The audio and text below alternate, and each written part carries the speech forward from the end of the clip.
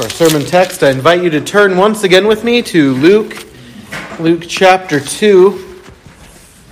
And this morning we'll be reading verses 25 through 38, the section we skipped over last week. This is found on the Church Bible on page 1180.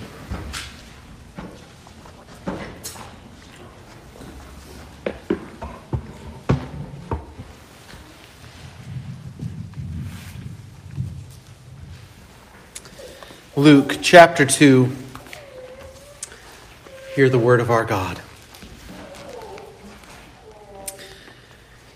Let's back up to verse 22.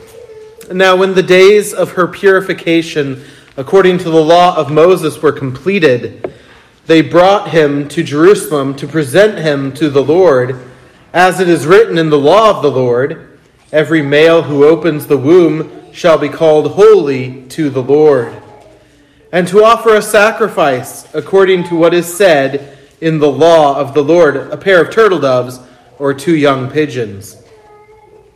And behold, there was a man in Jerusalem whose name was Simeon, and this man was just and devout, waiting for the consolation of Israel, and the Holy Spirit was upon him. And it had been revealed to him by the Holy Spirit that he would not see death before he had seen the Lord's Christ. So he came by the Spirit into the temple. And when the parents brought in the child Jesus to do for him according to the custom of the law, he took him up in his arms and blessed God and said, Lord, now you are letting your servant depart in peace, according to your word. For my eyes have seen your salvation, which you have prepared before the face of all the peoples, to bring a light, to bring revelation to the Gentiles, and the glory of your people Israel. And Joseph and his mother marveled at those things which were spoken of him. Then Simeon blessed them and said to Mary, his mother, Behold, this child is destined for the fall and rising of many in Israel, and for a sign which will be spoken against. Yes, a sword will pierce through your own soul also, that the thoughts of many hearts may be revealed. Now there was one, Anna, a prophetess, the daughter of Phanuel of the tribe of Asher. She was of great age and had lived with a husband 7 years from her virginity. And this woman was a widow of about 84 years, who did not depart from the temple, but served God with fasting and prayers night and day. And coming in that instant, she gave thanks to the Lord and spoke of him to all those who looked for redemption in Jerusalem. This is the word of our God. Let's pray. Our Father, we do ask that you would bless this, your word. Bless your servant as he preaches. Bless we who listen, that we might love you more fully, know you more dearly, and serve you more faithfully as we await the return of your Son. For we ask it in his name. Amen.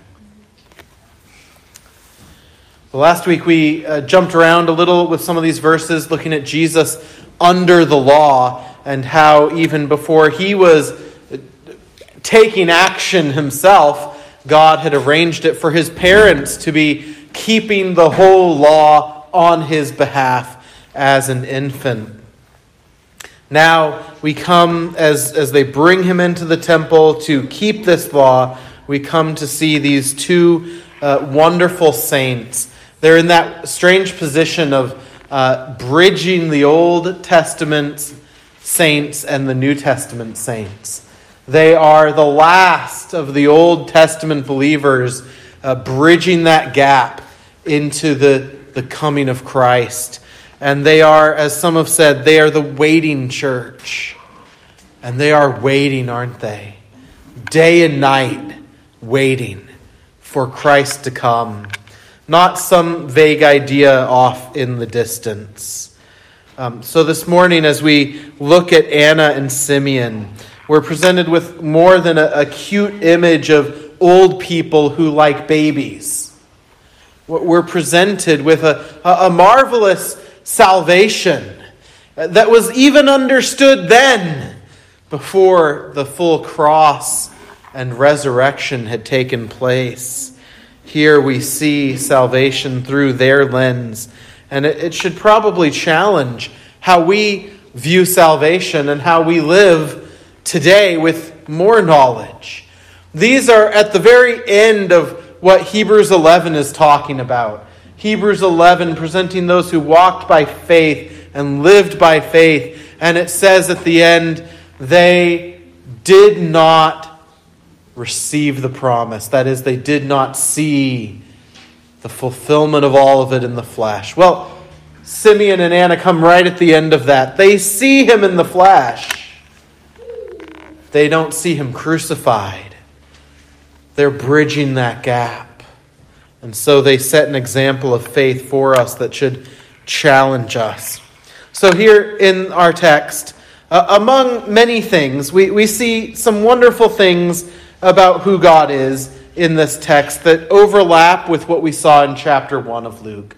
But here we see especially these saints waiting for salvation. Waiting for salvation. And it's not some vague idea that maybe someday God will do something. They have a clear mindset. That's why in verse 38, they and those who are like them are those who are waiting for redemption. They're looking for an act to be done on their part. Not someone who will just tell them, how can we be saved? What do we have to do? But who will actually come and do the thing on their behalf. They're waiting for redemption, or it could be thought of here as ransom. Redeeming, ransoming, paying something to purchase back a life that had been lost. Purchased back. Peter tells us not ransomed with silver and gold, but with the precious blood of the Lamb as without spot or blemish. Paul in Romans 6 tells us that there's a result to this redemption, that we are no longer enslaved to sin.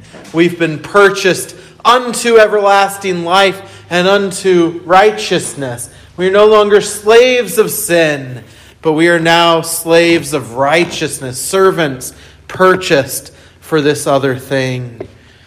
This redemption is such a beautiful thought. And hear the beauty of it. As Simeon says, I'm holding your salvation in my arms. Simeon has this clear understanding that salvation is not something I obtain. It's something I see. And he says, it's something I see which now I embrace in my arms. It's a person. Salvation for Simeon is Jesus Christ.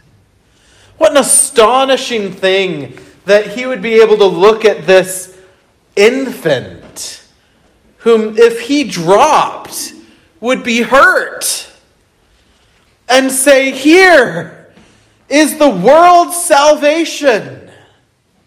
To have the eyes of faith, to be waiting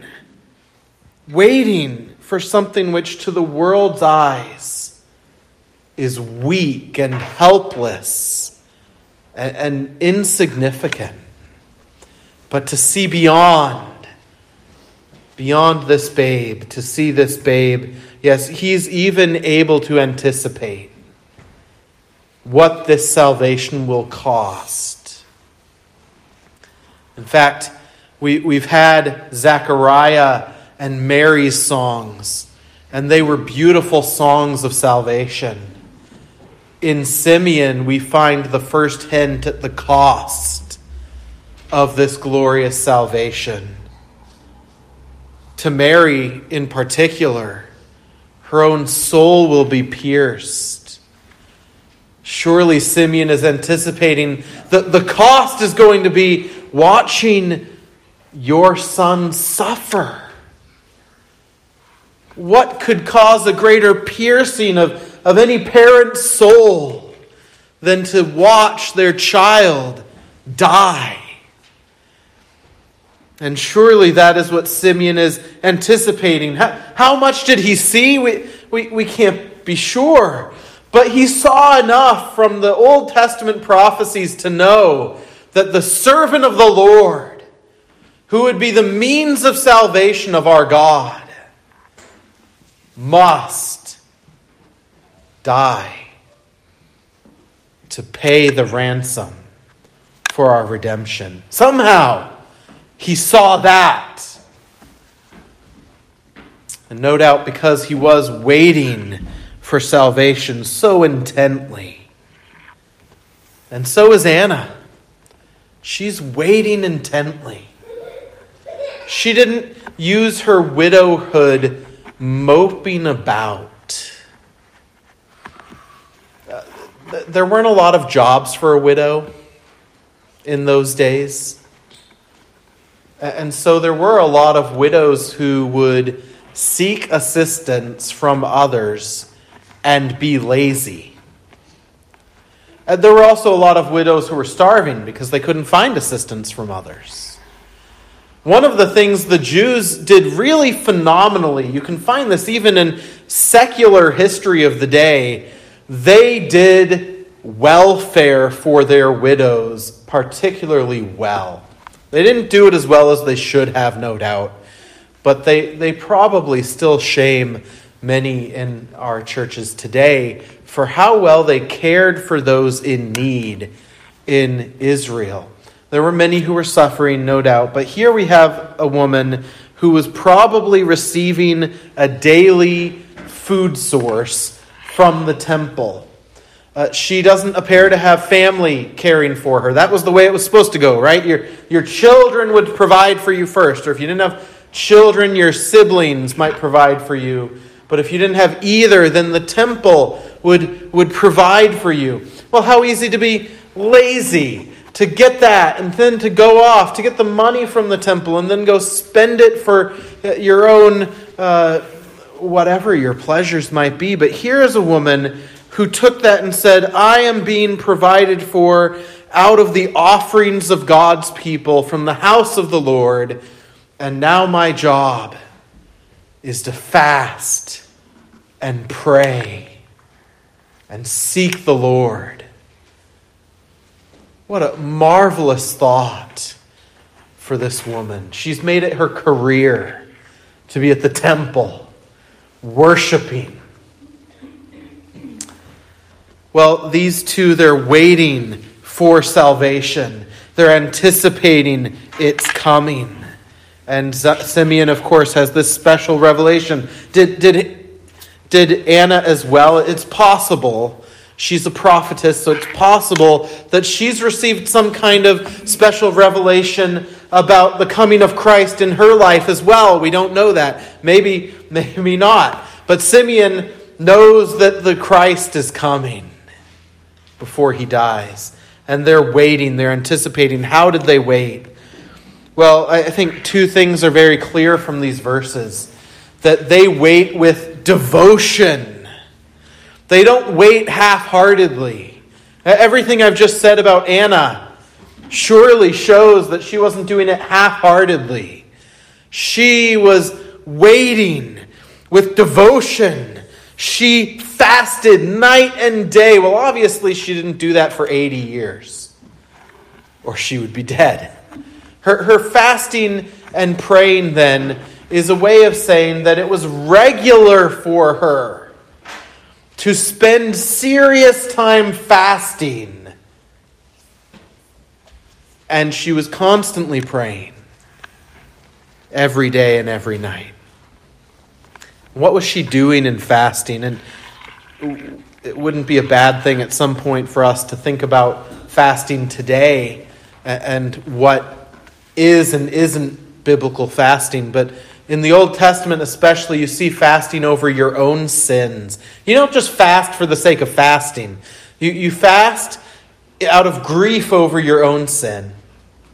You fast out of grief for the people of God as a whole and their need of repentance. The church, part of which you are. Or you might fast for as you pray for someone who doesn't know God and honor Him, that they would repent. Or you might fast to remind yourself your need and utter dependence on God. Or you might fast for all of those reasons at once. So here's this woman who is reminding herself constantly of her dependence upon God, reminding herself and grieving over her sin and grieving over the nation and grieving for those who wait for redemption in Israel. She is not doing this half-heartedly. In other words, we could say she's making use of God's means of grace, fasting and prayer. And she's at the temple, which means she's also hearing preaching. That's what the Levites did at the temple. But we don't think of there being preaching in the Old Testament. We think of sacrifices and then these random occasional prophets. But the prophets preached regularly, even when they weren't bringing new revelation. And the Levites taught in the temple every day. And so she's a woman who's not only fasting and praying, she's a woman of faith who is hearing the word read and preached. And she's there at the temple where the sacraments are, watching the sacrifices. In other words, to use language we use in the church, in confessional churches, she's making use of the means of grace, the ordinary means of grace. Word, sacraments, prayer, and one we don't always list, fasting on regular occasions in her life. Simeon also is a very devoted man, and he also seems quite familiar with the means of grace. He's at the temple frequently as well. This is what waiting looks like. Devotedly making use of those things God has given us. He's given us His Word. He's given you the Word in English. Absurd numbers of translations in English. More than you need. Good ones. Some bad ones too, but a lot of good ones. You probably have several sitting at home, and you have many of them on your phones. Are we making use? Are we waiting? Well, we might be tempted to say we don't need to wait because Christ came, and we've seen Him crucified and resurrected. We don't need to wait anymore, but we're waiting for His return. We have redemption, but we're waiting for that final consummation when our bodies experience the fullness of redemption, even as our souls already have. When these bodies, which still decay and are still full of pain and suffering, are resurrected, full, renewed, glorified, resurrected bodies, with these eyes, we will see God. So we're waiting for His return as well. Are we doing so by being in the Word? By being there, not at the temple, but at the New Testament temple, the body of Christ, the church? Are we making use of the sacraments? Are we making use of prayer? And when was the last time you fasted? I don't want an answer to that. That's between you and God. You don't advertise it. You wash your face. You don't look mopey when you're fasting. Christ is clear about that. But just consider it as you wait for Christ. Is it a devoted waiting, or is it half-hearted? Is it, oh yeah, he'll be back someday. Now on with my life. I think that's a very tempting way to live. But we're called to be devoted and waiting and using these means. Well, here are these people waiting for salvation. Are we waiting for his return? And then, secondly, I think it's important for us to note the salvation in this passage. It's a salvation for a divided world. See how Simeon brings the whole world into this. Now, in the Old Testament, there was this division in front of the people. There were those who were Jews of Abraham's family, and then there was everyone else. And if you were from the world, the Gentiles, you could still be saved, but you were saved as you came in and joined this nation. And so it was very easy for this mentality to be the proud nation. You have to still come in to be a part of us. And even then, the Levitical code, even if you were a Gentile who converted, maybe you were a man, you were circumcised, you still couldn't come all the way in. You had to still worship in the outer courts. So there was this feeling of real division. It's easy to understand how the thought was salvation would just be for the Jews when the Messiah came. And yet that isn't what we find. Simeon displays three things about this salvation regarding this division. First, it's a salvation for all people. Verse 31, Simeon says that God had prepared this salvation before the face of all peoples, not just Abraham's line. All peoples.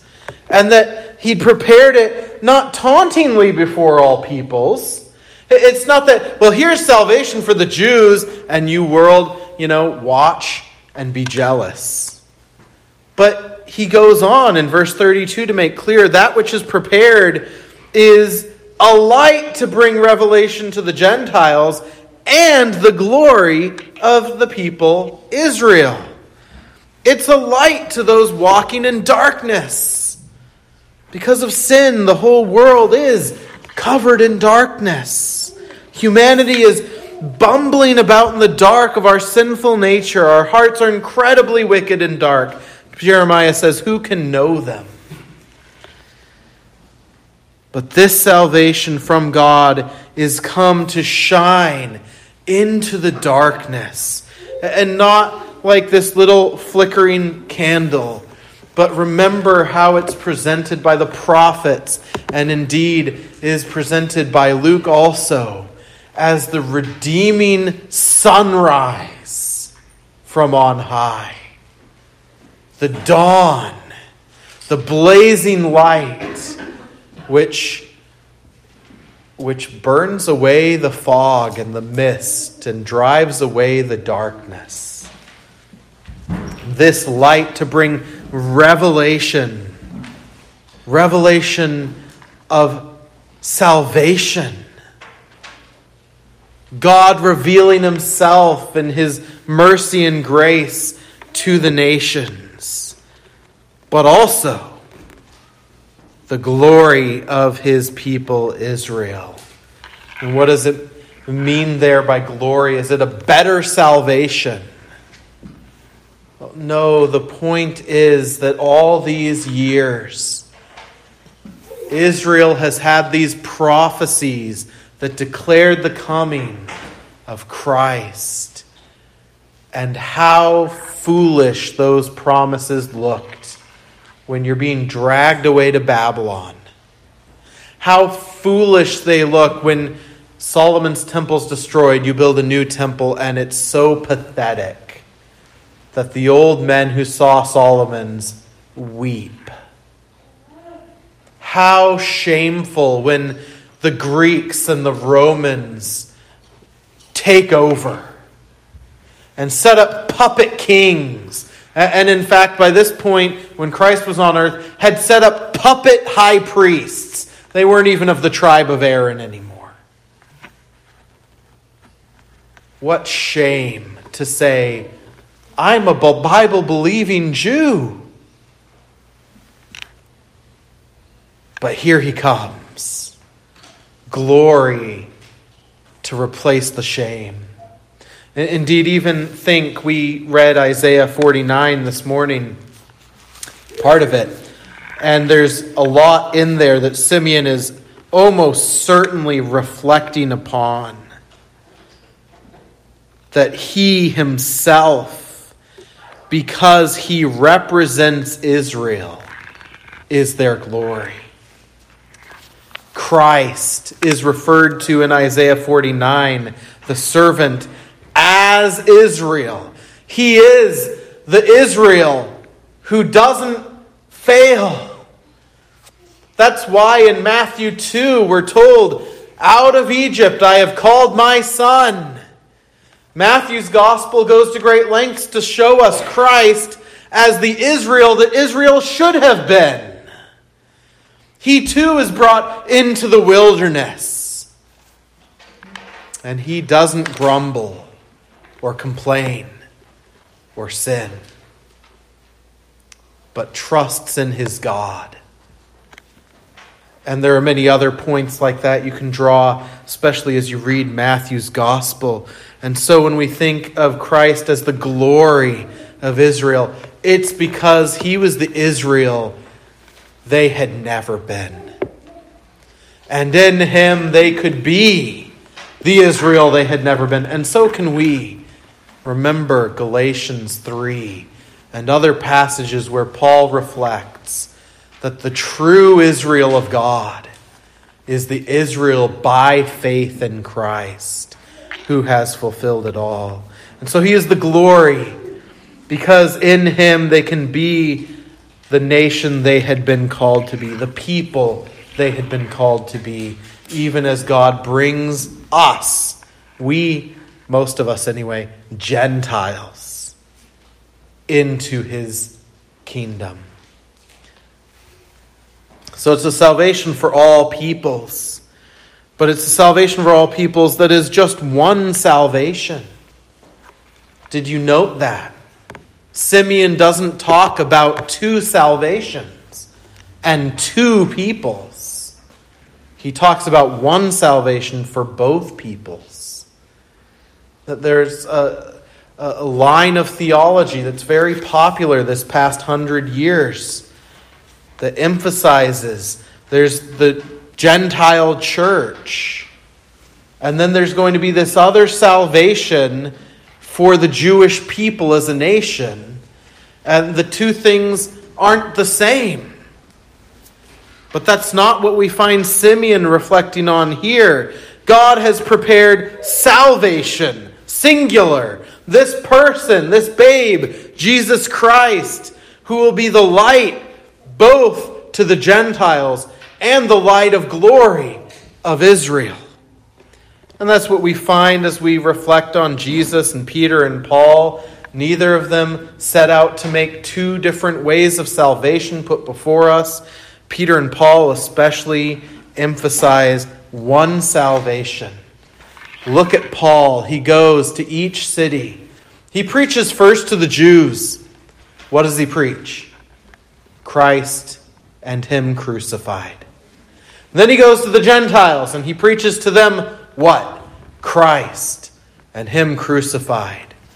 And of those who believe, both of the Jew and of the Gentile, one church, one body, one bread, and one fellowship. Paul especially does not show an interest in two ways of salvation and two different groups of people of God, but of calling the Jews of his own day into the church. He longs for the redemption and the return of the Jews as a people, And he anticipates in Romans that there will be a great revival among the Jews. But he never speaks of that as being separate from the Jews being part of the one vine, Jesus Christ. So it's one salvation we find here anticipated and anticipating the whole New Testament view. And then third, about salvation, Simeon does show us, though, that salvation divides. That sounds strange, doesn't it? Because I've just been saying there's only one salvation that brings the Jews and the Gentiles together.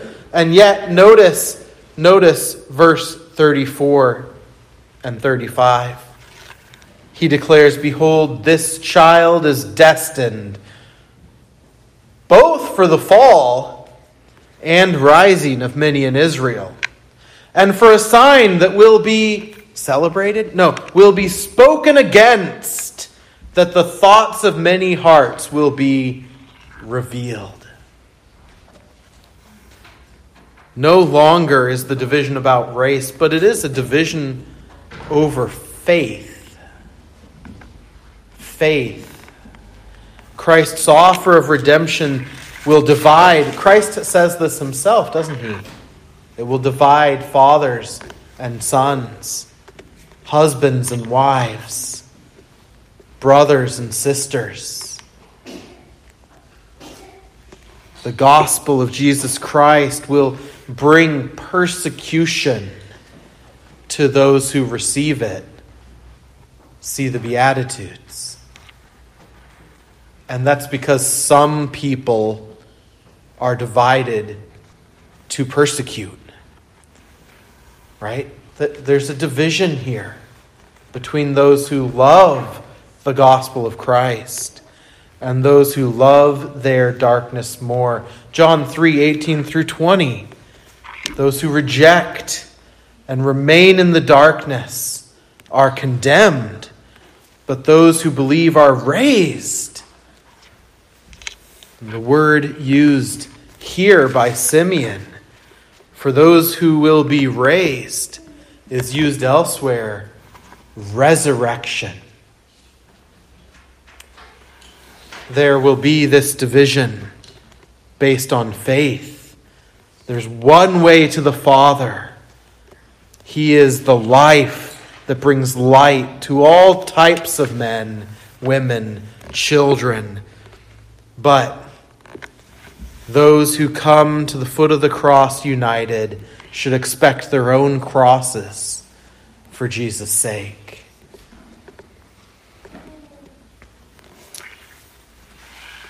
Simeon is waiting for this salvation for a divided world. And Anna is going to show how Simeon and Anna feel they should respond to this salvation for a divided world. They speak of it to anyone willing to hear. Anna goes out and tells everyone who is willing to hear, speaking to those who looked for the redemption of Israel.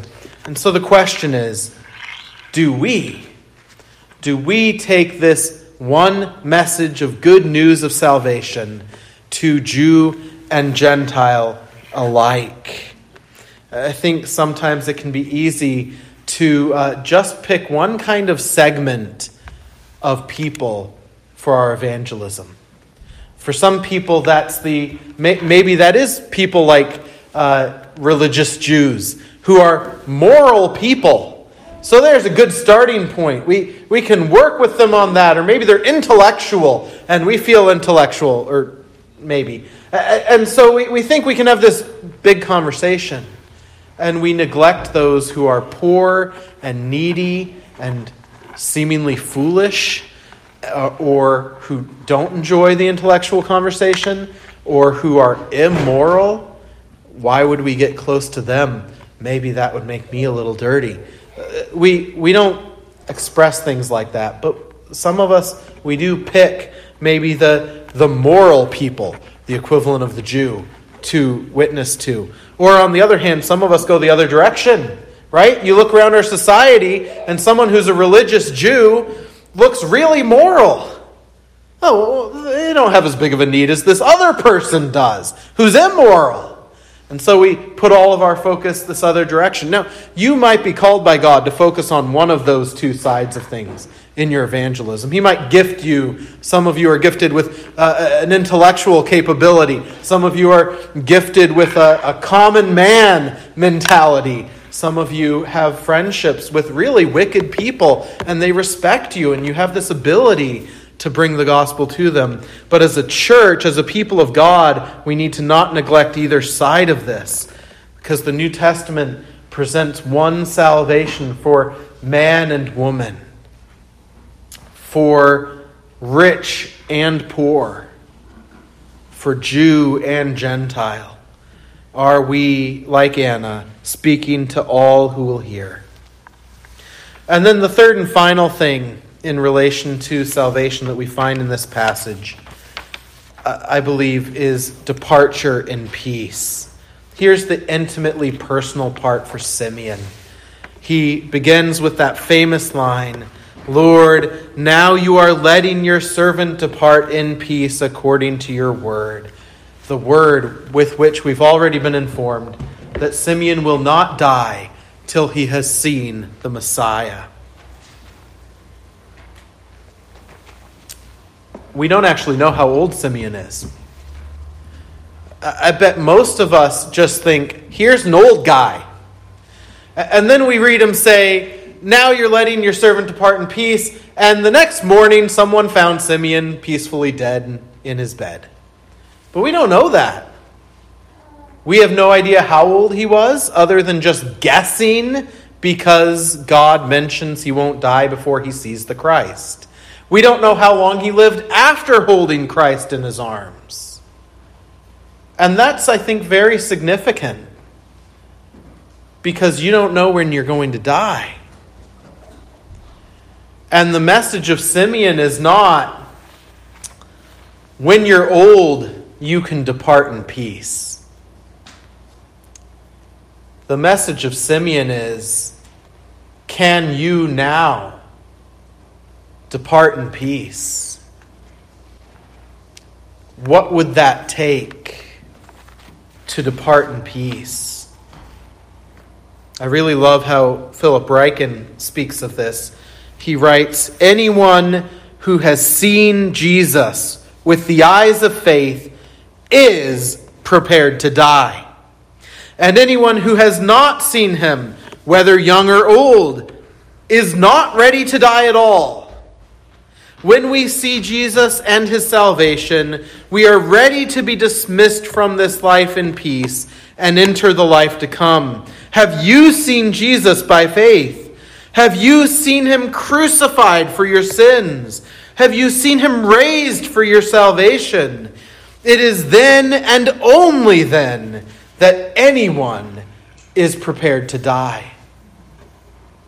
That's the message of Simeon. That's the challenge of Simeon for you. If you're not a believer, Ryken's right. You are not prepared to die. If you're not a believer, you can be 100 years old and have enjoyed your life quite thoroughly and have watched your great whatevers grow up and lived a full life. You're still not prepared to die and depart in peace. But if you're 10 years old and you have beheld salvation in Jesus Christ, you are prepared to die in peace. That doesn't mean you need to pursue it or desire it tomorrow, but you should desire, since none of us know when death will come. And I think here's the problem. Ryken is absolutely right. If you have, by faith, seen Christ crucified, risen, and ascended, your Savior and your King, you are prepared to die. But sadly, that's not how we think far too often, even as believers, because we take all these other factors into account. We consider what we need to have accomplished before we die. We make our bucket list. We make our list not just of what we need to have experienced, but accomplished, but also experienced. Or we might consider all the pain that's tied to dying. Because we're not promised painless deaths. And we might consider that and not feel at peace and want to avoid it. Or we might pull the worldly thing and pretend like I never actually have to die at all.